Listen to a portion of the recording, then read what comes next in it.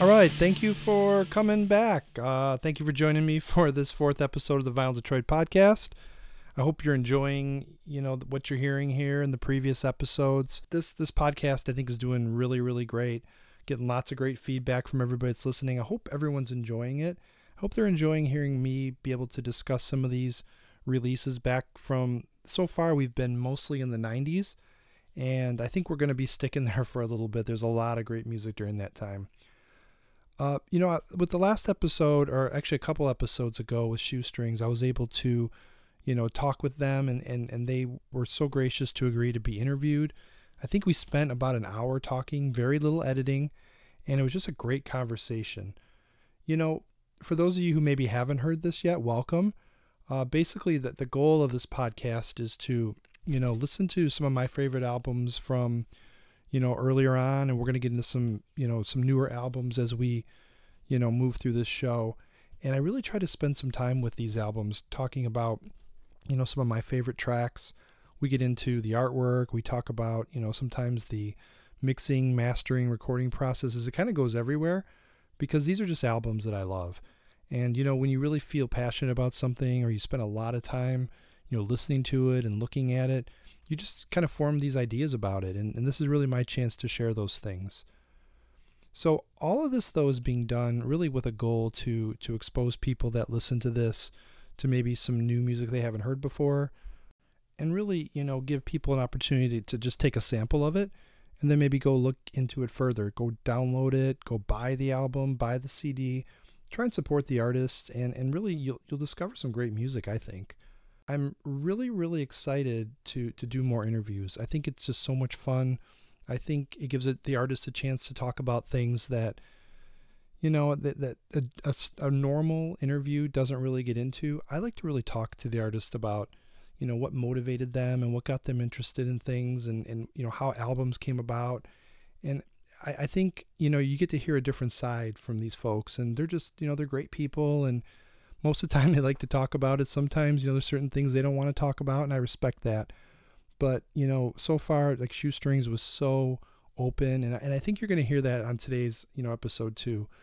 I got a lot more show ideas in the works. I've got some more interviews that I'm working on right now, and I would really recommend staying tuned, because I think some of these that you're going to hear are really going to blow you away. And I think today is another one of those episodes. So, with that intro, this leads me to kind of talk about who today's guest is. And I am excited beyond words to speak to Mark Robinson. And, for those of you who know who Mark is, Mark was one of the creative forces behind Unrest. And also, he's been the, captain of the ship, could I say, for Team Beat Records. And, we're going to talk today with Mark about his and his band's release, 1993's Perfect Teeth, that came out on 4AD. So, a little bit about Mark and Unrest. There were many variations of the band throughout the years. They really started out in 1982, and they ran till about 2010, and they recorded a wide range of styles. I mean, if you go back to the early stuff and you compare it to, Perfect Teeth and Imperial in that era, I mean, Mark covers like many different songwriting styles and recording styles, and, some of those physical releases were just really, really cool, handmade stuff. I love it. So, really, we're going to start our history here of Perfect Teeth by going back a year earlier. And it was in 1992. They released what, it blew my mind, frankly. And it was an album called Imperial FFRR. And I'm assuming FFRR means full frequency range recording. And it came out on the 4AD imprint Guernica. And it really kick-started a relationship between Unrest and 4AD that would last for, a few years. Unfortunately, I think it was too short. But I believe that those years were definitely, in my opinion, the most prolific in terms of songwriting, creative depth, and even like imagery. I mean, some of the covers, and, for those of you who listen to this podcast and you get to see the cover for this album, you definitely know what I mean.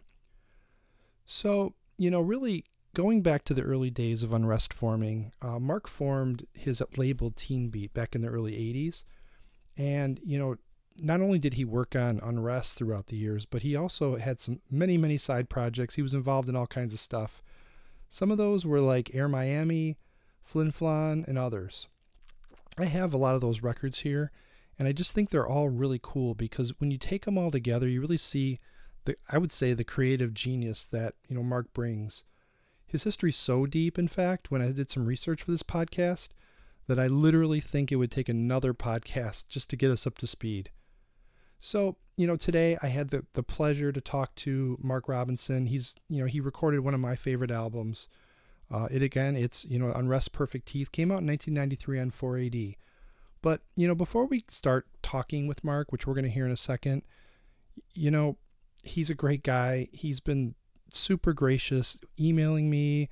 We've contacted each other through Instagram quite a few times, and he's just been nothing but gracious. And I really appreciate that, and I think you'll hear that during the interview here.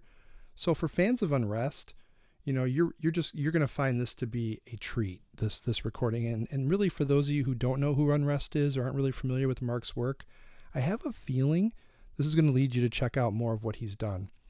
So with that, I wanted to have you sit back, relax, and I hope you enjoy my discussion with Mark Robinson of Unrest. And we're going to really talk deep about their 1993 release, Perfect Teeth. The very first one, you were the first one.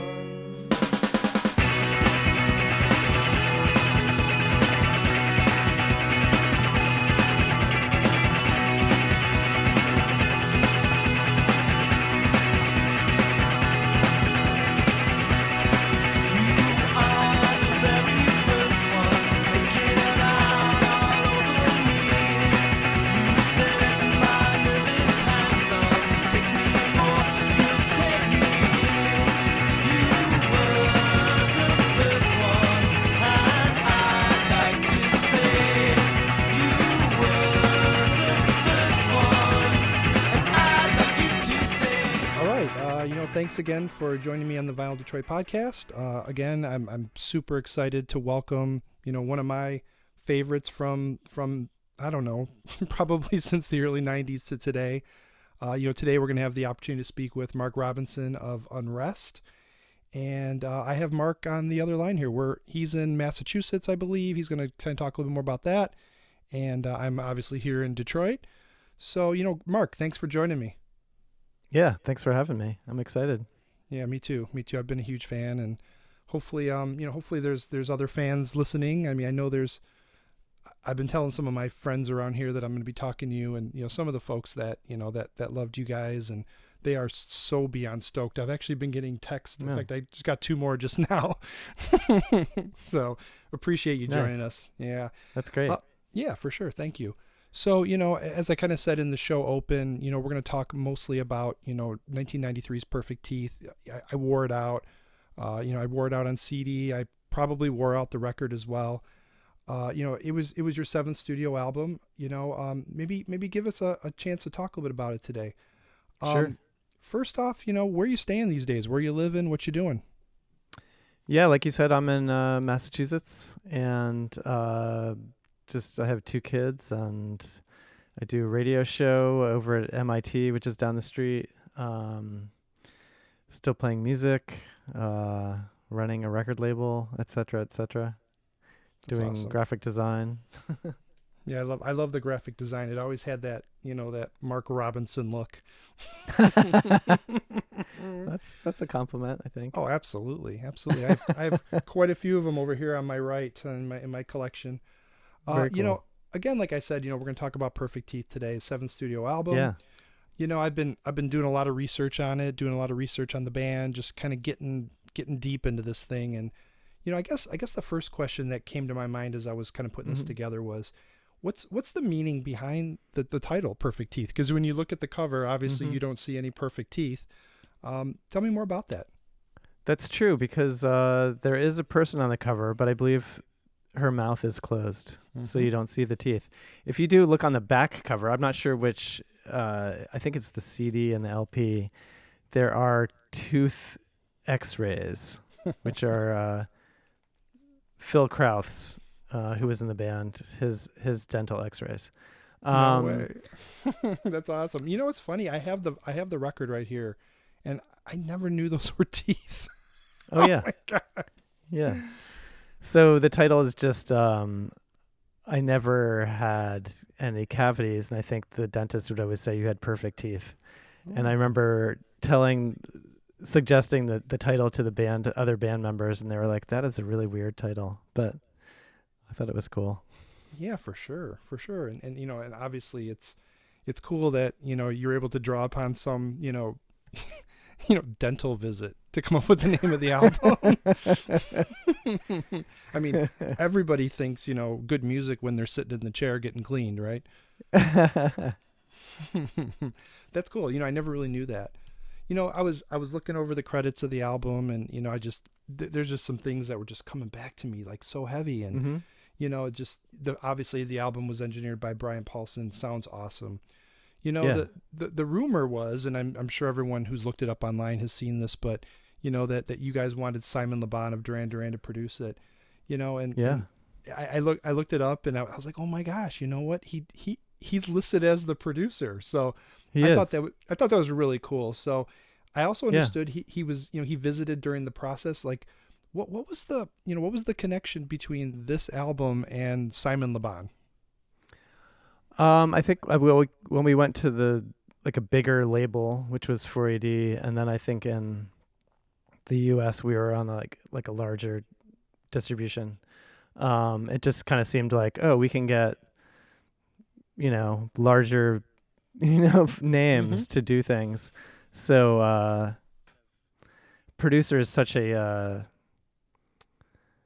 vague term. Mm-hmm. Like you have your Steve Albinis who are kind of more like an engineer and kind of create the sound, and then you have your Rick Rubins who kind of sit there with the demos and make sure the songs are correct before you get into the studio. So yeah, Simon Le Bon produced our record. It was pretty cool. That's really cool. So, I mean, like, what was he like? I mean, I don't, did he have any other production credits maybe besides Duran Duran to that point? I don't know. I Yeah. mean, we could look at Discogs. You know what? We'll pause the show and let's look, right? But no, the guy who ran 4AD Ivo was kind of new,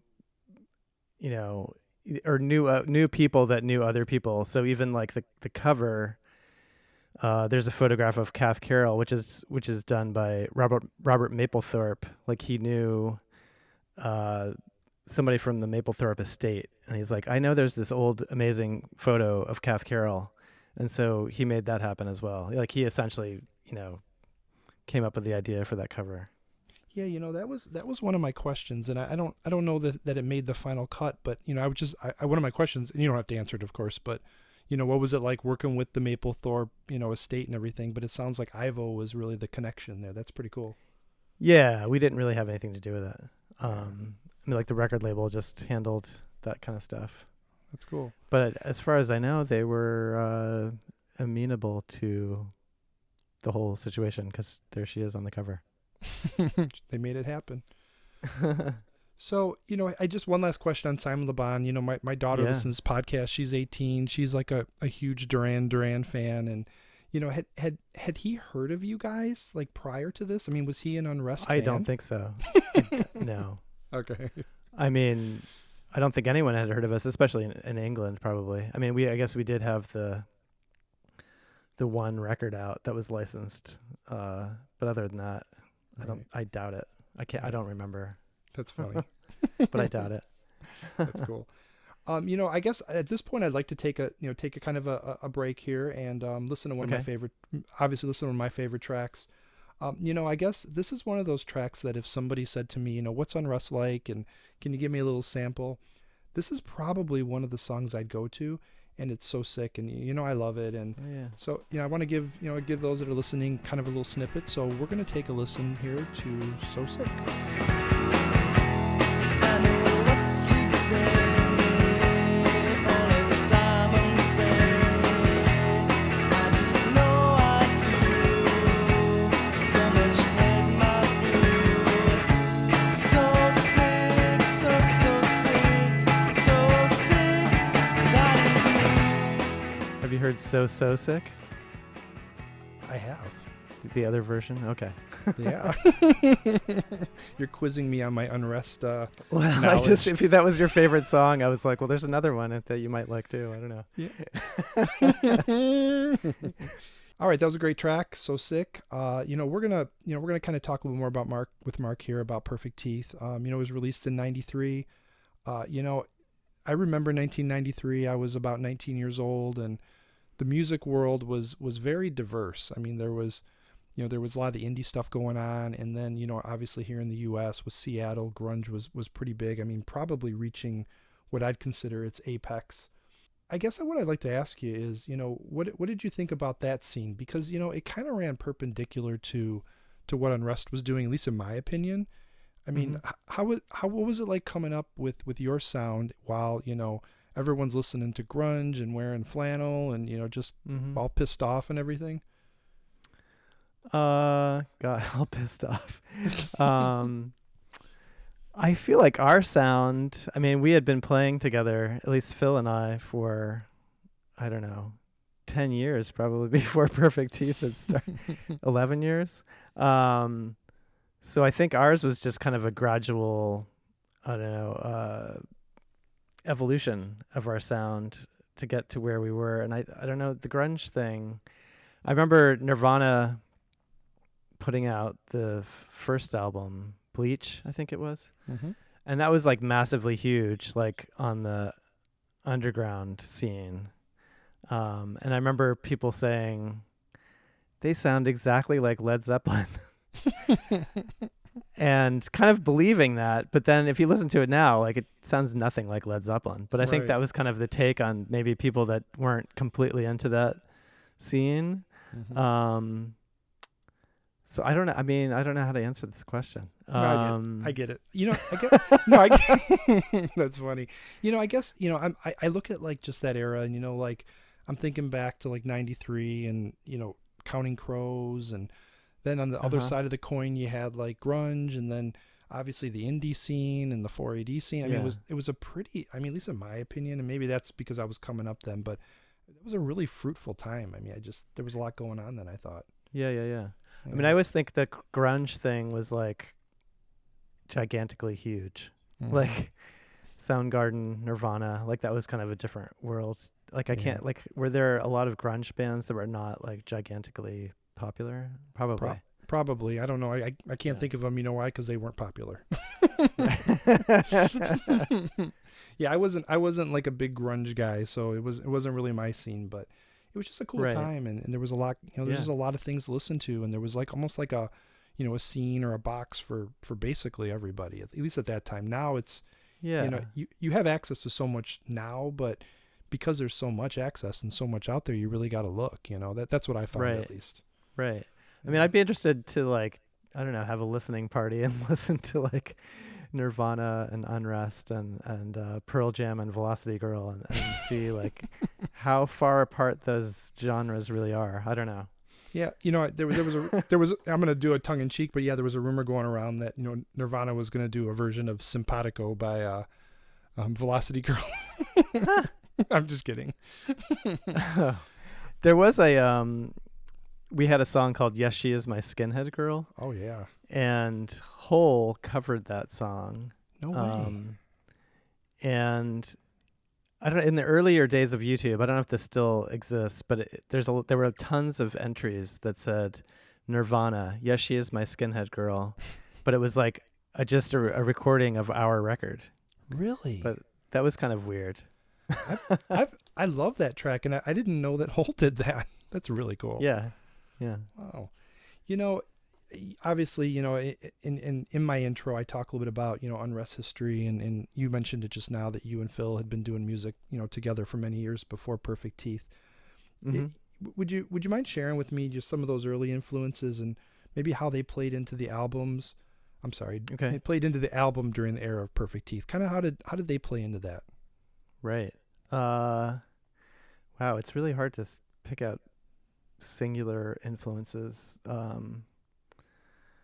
I feel like, well, if you want to go back, because I feel like influences really happen when you're much younger. Mm-hmm. So I would say, for me personally, like the band Kiss. Hmm. I would say television shows, television jingles, commercial jingles. Like that's what I was listening to. So top 40 radio. I would say those were my primary influences. Then when I started playing guitar, I listened to a lot of, New Order was definitely an influence. I always thought when we did Makeout Club, I thought there was some kind of like Jackson 5 thing going on there. I don't know if that was the influence or maybe I heard that after we had recorded it.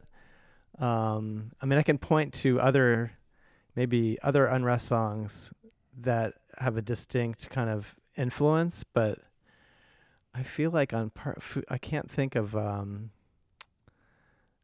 what a specific influence on Perfect Teeth was. One thing I'm you striking said, out here. That's okay. No, no problem. One thing you said though that I thought was kind of cool because I'm the same way. Is I'm a kid of the '80s and theme songs and like my favorite all time is WKRP in Cincinnati. Yeah. And like my wife, she listens to Yacht Rock Radio on Sirius whenever we drive somewhere. And Okay. between the Michael That's McDonald, a weird thing. it is a weird thing, believe me. I mean, this like rebranding a genre of music 30 years later I know. seems odd. And it's funny because even my daughter, who I mentioned earlier, she loves yacht rock. So we'll be driving, and so we're trying to pick out all the Michael McDonald connections because he seems to be the central character. But then in the middle of those Michael McDonald tracks, you'll hear like a WKRP in Cincinnati. Wait, what do you mean? You're hearing the actual theme song, or you're hearing something that kind of sounds like WKRP? No, I think it was a full track, and they play the full song on Yacht Rock. Very cool. Yeah, so I'm not really sure how it's Yacht Rock. I think it just fits into the era. It's a great song. It is a great song.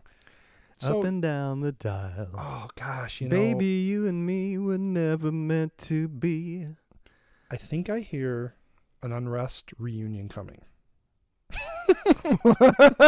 With all WKRP songs. That's right. Songs from the late '70s. Maybe Alice will do. There's all kinds of kinds of great jingles out there.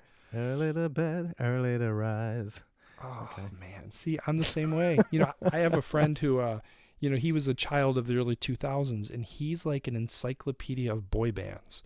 And so, wow. I'm like, first off, it's not my thing, but I said, how did you get to know all these songs? I mean, the artist, every word, the harmonies. And he goes, it was every day on the bus from school. And he would sit in the back of the bus and like, from like 99 to like 03, it was like boy band after boy band. And he's like, I know them all and I'm going to know them to my grave. Exactly. That's pretty funny. I remember, what was it? The Preppy Handbook. I remember that from the school bus. And I remember, it was a Cheech and Chong. There's a great Cheech and Chong song, Earache My Eye.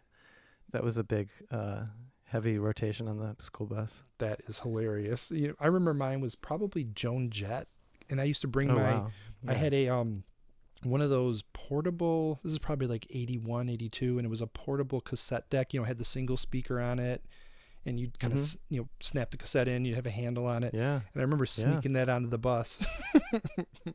That's where it all started. Yeah, that's how it happened. Cool. So hey, we're gonna take a listen to another track here. We're gonna listen to "Soon It's Gonna Rain." I love this one too. I had such a tough time narrowing this one down. Normally I try to go to like, 5 tracks, but I actually squeaked in a 6th track on this show because I couldn't leave one out. And Nice. I think, and I don't know if I'm off on this one, but I'm just gonna kind of talk, I guess, a little bit of my opinion on this. And I think I loved it because I think you really showed like how you extend your voice on this, and it's really cool to me, and I think it's one of the highlights of the album. So we're gonna give that song a spin right now, and it's called "Soon It's Gonna Rain." Ice cream spilling down onto your chest. All I saw from the day I found you, love was so insane. Shuffles in my hand from digging. So, we just listened to Soon It's Going to Rain. I'm saying gonna. You can tell I'm from Detroit. I can't pronounce the word going to. Right. I think it's actually well, I can't remember the actual title, but I do remember a lot of Unrest titles not having contractions. So it might be called Soon It Is Going to Rain. I don't know. Is it? Let me take a look here. If I mess that up, Mark, I'm just gonna like get off and never talk to you again. Soon it is going to rain. Why did I do that? Okay, well, my apologies. I think it's fine. Would know. I'm all for it. So we just listened to Soon It Is Going to Rain. Mark was gracious enough to make sure that I got the title right, which I didn't. Thank you, Mark. Yeah, no contractions. No contractions found here. So, we're gonna talk a little bit about the album that came before Perfect Teeth. It was Imperial, and do you call it Imperial FFRR, or do you just call it Imperial? Around the Team Beat office, we just call it Imperial. Yeah. Okay, good. Yeah, I have I have the Guernica CD and the record here. And, okay, which Guernica record and Guernica CD, or any American issue? I'm all British here. I have both the. All right. Wow. The British versions. Okay. Yeah, I was an old 480 go to the record store and hold out for the import guy. Okay. Yeah. So cool. those are the issues that I know. So nice. For those of you listening who maybe don't know about that album, came out before Perfect Teeth, came out on Guernica, who we may have, I think I mentioned earlier in the intro, Guernica being a 4AD imprint. I guess my question on this is I'd love to know how you got connected with 4AD. I'm a huge 4AD fan from that era particularly. And, what went into the discussion between, Ivo Rotz and you guys to release Perfect Teeth on 4AD versus Guernica? Well, we put out the Imperial album in March, I think, February or March of 1992. And for whatever reason, it kind of struck a chord with people. And all of a sudden, we started getting phone calls from all these companies in the UK to do a European edition. And 4AD was one of those companies. And they were like, we have this new imprint called Guernica that we want to do. And, I think it's the first release on that label. Yep. And it sounded good, so we did it. So that came out in, I think, July or August of that year. So that we did that record, and then we kind of got to know the people at 4AD and got to know Ivo. And I think they said, do you want to do your next album with us? Actually, I think at that point, then there was the whole grunge thing like you were talking about. And then there was a lot of record labels that wanted to find the next Nirvana or whatever.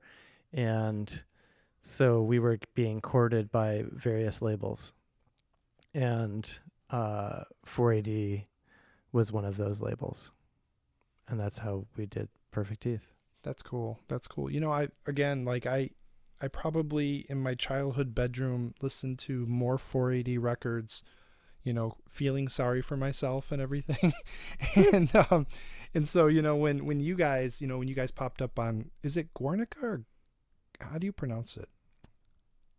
I think at 4AD, I think they called it Guernica. Guernica, okay. Yeah, when your album showed up on there, I picked it up at the same store that I saw you guys live at, and it was the first time I'd heard it. I mean, admittedly, and I was just like blown away. And so when you guys showed up on 4AD, I was like, oh, what a match made in heaven for me.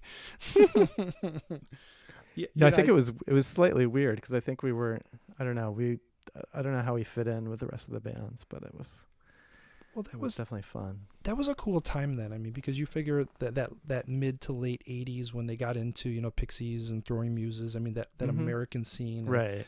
Then with you guys and, Red House Painters and Belly, Yeah. I mean, that was really that era. And I love that era still, it was really good. So, obviously you can tell I'm a huge 4AD fan from that era particularly. And I love the the V23 design side. I've got totally. The books and I've got the posters and I'm all in. So kind of talking a little bit more about the cover with Kath on the cover. what was it like working with Chris Big and that team to put the sleeve together? I mean, obviously you being a graphic designer, having a really sharp eye for that stuff, was that a pretty cool experience? Right. It was definitely cool because I think up to that point I was just I wouldn't even say self-taught. I was just a do-it graphic designer without any training. So that was kind of interesting meeting. That was actually the cool thing about visiting all these different record labels when people were asking if they could put our records out.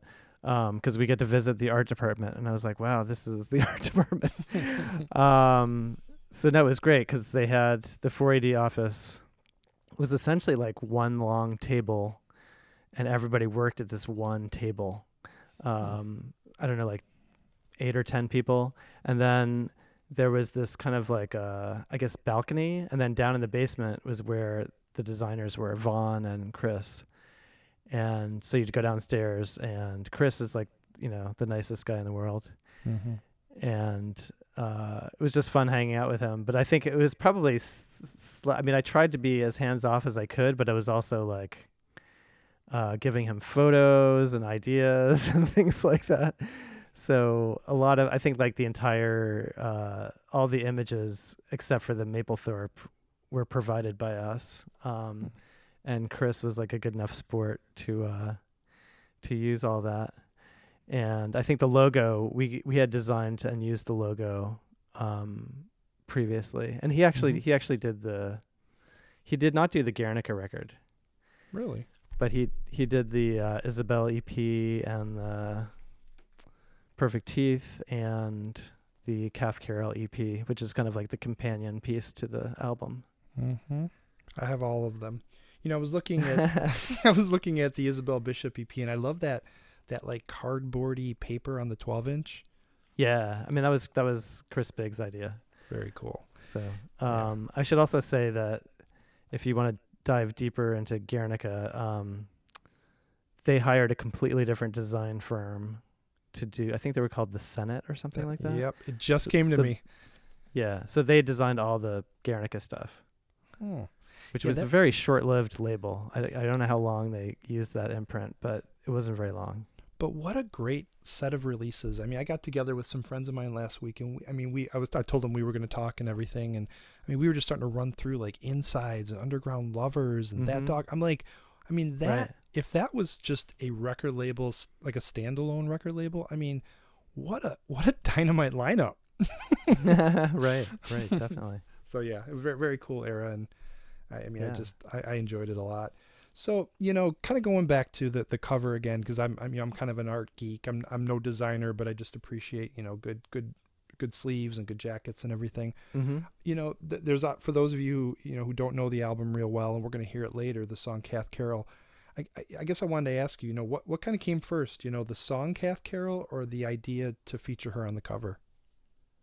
It was definitely the song. Because I think we had made, I don't know why, but I guess there was the Skinhead Girl single, and then I just kind of put all my influences on my sleeve, as they say.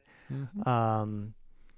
So we did the Skinhead Girl thing, which that's not really a tribute song, but then we did a whole thing. It's actually was recorded during the Imperial sessions. It's a cover of a Family Fodder song that was originally called Debbie Harry, that we redid the lyrics to, and we called it Winona Ryder.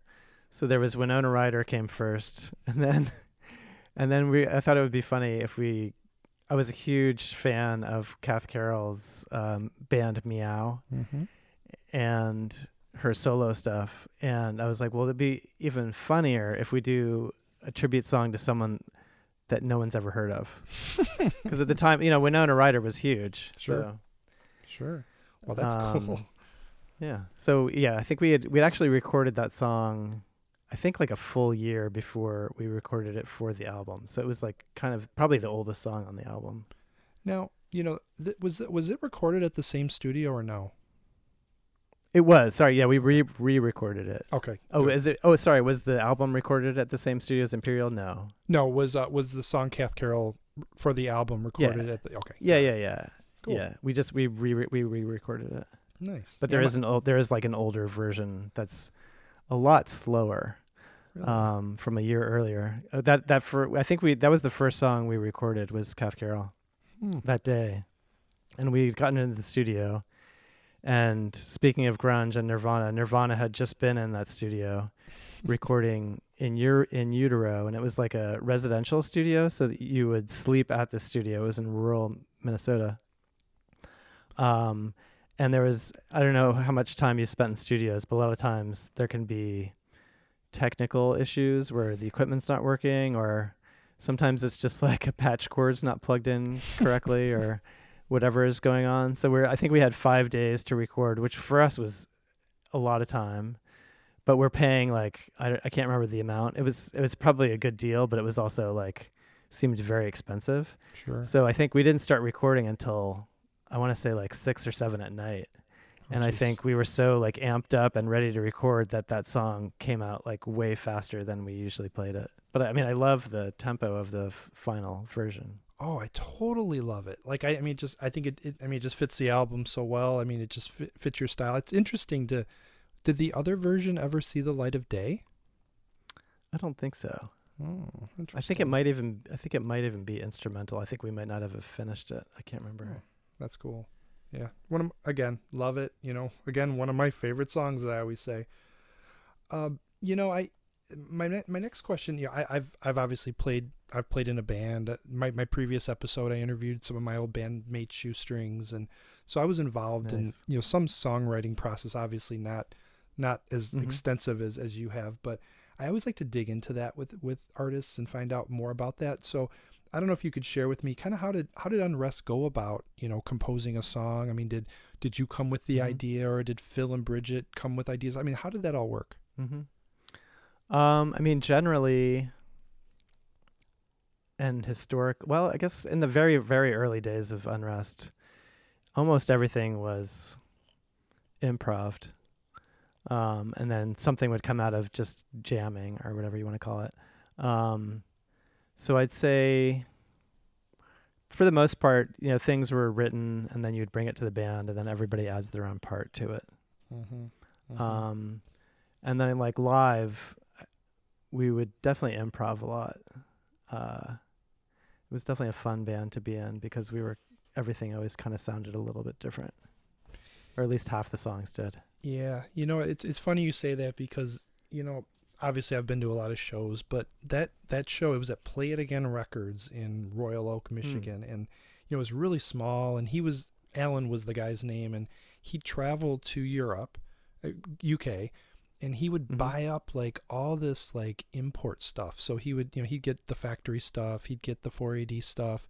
And the legend goes, and he's on Facebook now, so he may correct me on this, but he would stuff his suitcase with all this stuff.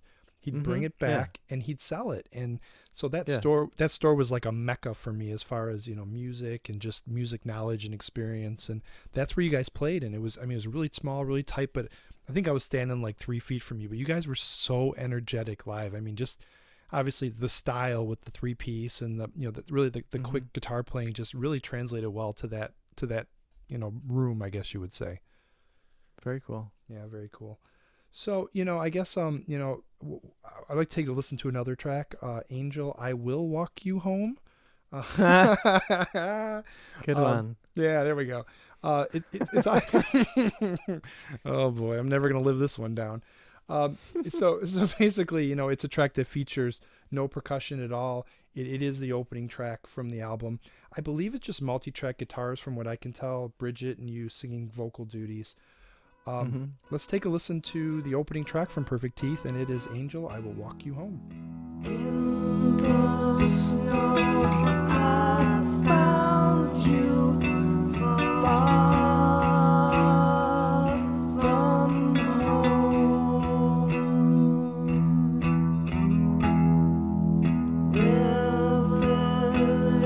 Revelations turned your heart to stone.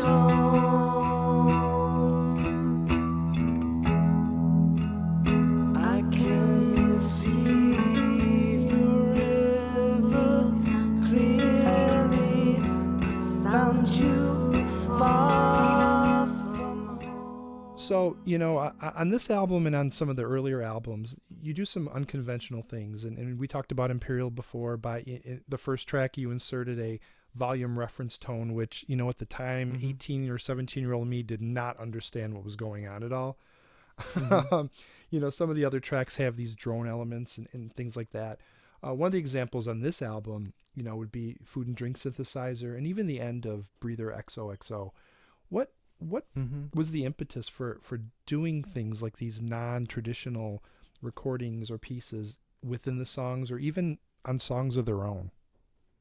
Right. I think that goes back to the very earliest days of Unrest, like when we were in high school and just kind of experimenting and wanting to do everything. So wanting to do like pop songs and do experimental music, and I don't know. And why can't these things live on the same record?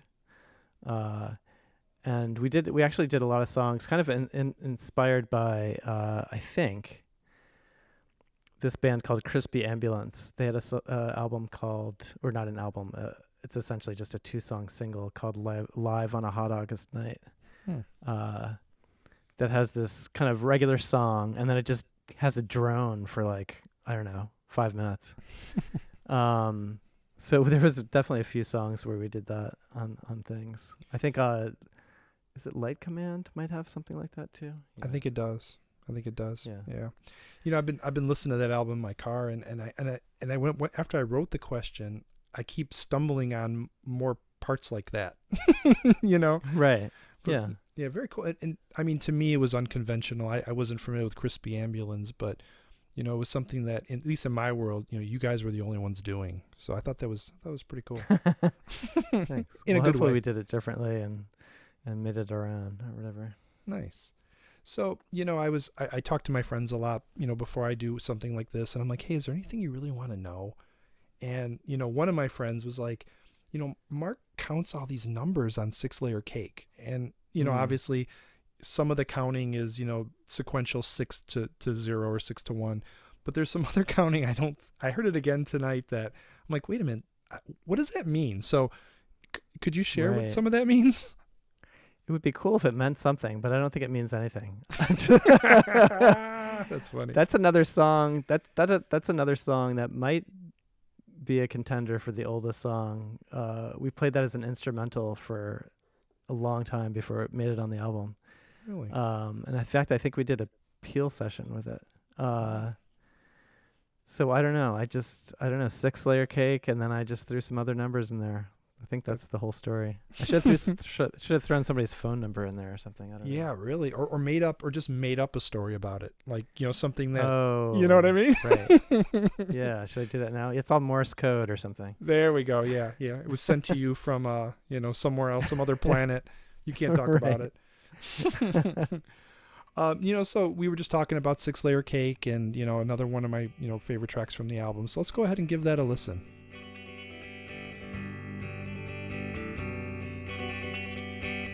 I'm a band, you're with me this time. You're a band, still in the shine. Pull over, you're getting breast. I'm touching all the right. 6 5 5 4 3 2 2 1. 6 5 4 3 2 2 left. 6 5 4 4 3 3 2 1. 6 5 4 3 2 1 left.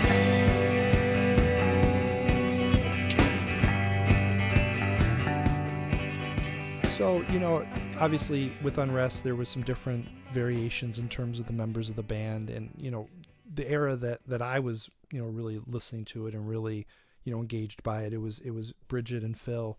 I mean, do you still do you still stay in contact with them? I sure do. Yeah. I just saw Phil last week, and Bridget lives in Alaska, but I talk to her frequently. Nice. I mean, you know, obviously, just like you, I mean, playing in a band, you just, I don't want to make the connection to like war, but, you know, it's, you know, but, you know, you go through a lot with these folks, you know, you travel and you share your, you know, your intimate feelings and your ideas with them. So, you know, there's just this trust that happens. And I think, you know, not everybody is, you know, so close. I mean, I think I've heard like the Black Crowes hate each other, or they used to hate each other and everything. But I think when you go through those things, I mean, I think connections are made, and it's great to hear you guys are still, still staying in contact for sure. Yeah, yeah. So, when I was listening to the album again last night and again today, I listen pretty critically. I'm listening to instrumentation and just, mixing and where the things are at. One question I'd like to know from you is, obviously when you look back on that album, and I'm sure, being the person that worked to create it, you hear maybe some of the flaws that all of us don't. Is there anything that you would have done differently or changed? I think so, yeah. For each of the Unrest albums, at least as far as for most of the records, we would record like 20 songs or more. So, Custom Carnal Blaxploitation, that one has I think 13 songs on it. So there wasn't as much there. A lot of it went onto the album. But there was a whole nother group of songs that could have gone on there. Same thing with Imperial, and then with Perfect Teeth, we did that companion EP, the Kath Carroll EP, and then we also did the 7-inch box set, which has some tracks that weren't used. So I think the only thing I would do differently would be maybe song selection. Like maybe. I think the song "Vibe Out" from the EP is amazing. I think the reason it didn't get on the album is because it was too long. But I don't know if that probably wasn't a good enough reason. and to be honest, I probably would take 6-Layer Cake off of it. Really? And I maybe would take off Angel, I'll Walk You Home, I think. Oh, you're taking off 2 of my 6 favorite songs. Well, you know what? I'm not going to ask that question anymore because I don't want anybody ruining any of my favorite albums. I feel like, now that you said, I feel like that guy who, I've been a Beatles fan. I'm more of a new Beatles fan. I'm not like the old Beatles fan, but, what's the difference? Well, so, I guess in at least in my group of friends, and yeah, I probably should explain this. They were like, they're really into the Beatles, like obsessive about it. And I was always like, you know what? I don't really get it. I'm kind of more into Unrest. You know what I mean? And so as I got older though, and I was finding that, a lot of the things that I was listening to had connections back to, Rubber Soul and Revolver and Pet Sounds and all that kind of stuff. So I started to really... That's not the Beatles. No, I snuck that one in on you. And so, I would harken back to that stuff and I would listen to it. And so I kind of got to know a little bit of the old stuff. But then when the new releases came out, these like Giles Martin remixes and all that kind of stuff, to me, I'm like, wow, these are great. Like, I've never heard the Beatles. I love this. But then my old guard friends are like, no, do you notice that George's guitar was on the left and now it's mixed to the upper right? I'm like, no. So no, I didn't. Wow. Yeah. So Mark, I mean, obviously, thank you again for joining me. There's, I got really one more question for you, and it's really just to kind of share for the audience and anybody who's listening. You're obviously involved in a lot of different projects, a lot of different things going on. Is there anything you want to share with everybody today? What maybe you're working on? Yeah, I do. I do a radio show every Sunday at 11 a.m. Eastern Time on WMBR at MIT, WMBR.org, which is kind of fun. It's called Mark and Evelyn's American Top 41, where we count down the top 41 songs in the nation every week. I perform in a a cappella duo called Cotton Candy. I do another band called Fang Wizard with my friend Trevor. And and I run a record label called Teen Beat. So there you go. You just make me feel like a slacker with all that because, I have my job and I have my kids and then I come home and once in a while I do this, but boy, you do a lot. I do too much, probably. That's good. like they say, it keeps you young. So, I guess, Mark, I don't want to take you all night. Like I said, I had so many questions I could have asked you, but I tried to boil it down to the ones that, I don't know, I guess I really wanted to know. And I was hoping that, those that hear this, would want to know too. So thanks again for joining me, Mark. I really appreciate it. Unrest has been a huge part of my life, as I've kind of talked about throughout the episode here, really from kind of my college years, my senior year of high school even. And I appreciate everything you did with Perfect Teeth, and I appreciate everything you've done. And again, thank you for joining me today. Yeah, thank you. Thanks for having me. It was great. Cool. Yeah, it was really fun. So, as we close this out with Mark, the creative force behind Unrest, I want to play one more track here. Now this track though is called Light Command, and actually it's being sang or sung. I'm having grammatical problems today, by bassist Bridget Cross, and I feel like, it really, from an instrumental standpoint, just really features the quintessential Unrest sound. So with that, let's give Light Command a spin. And again, Mark, thanks for joining me. Thank you.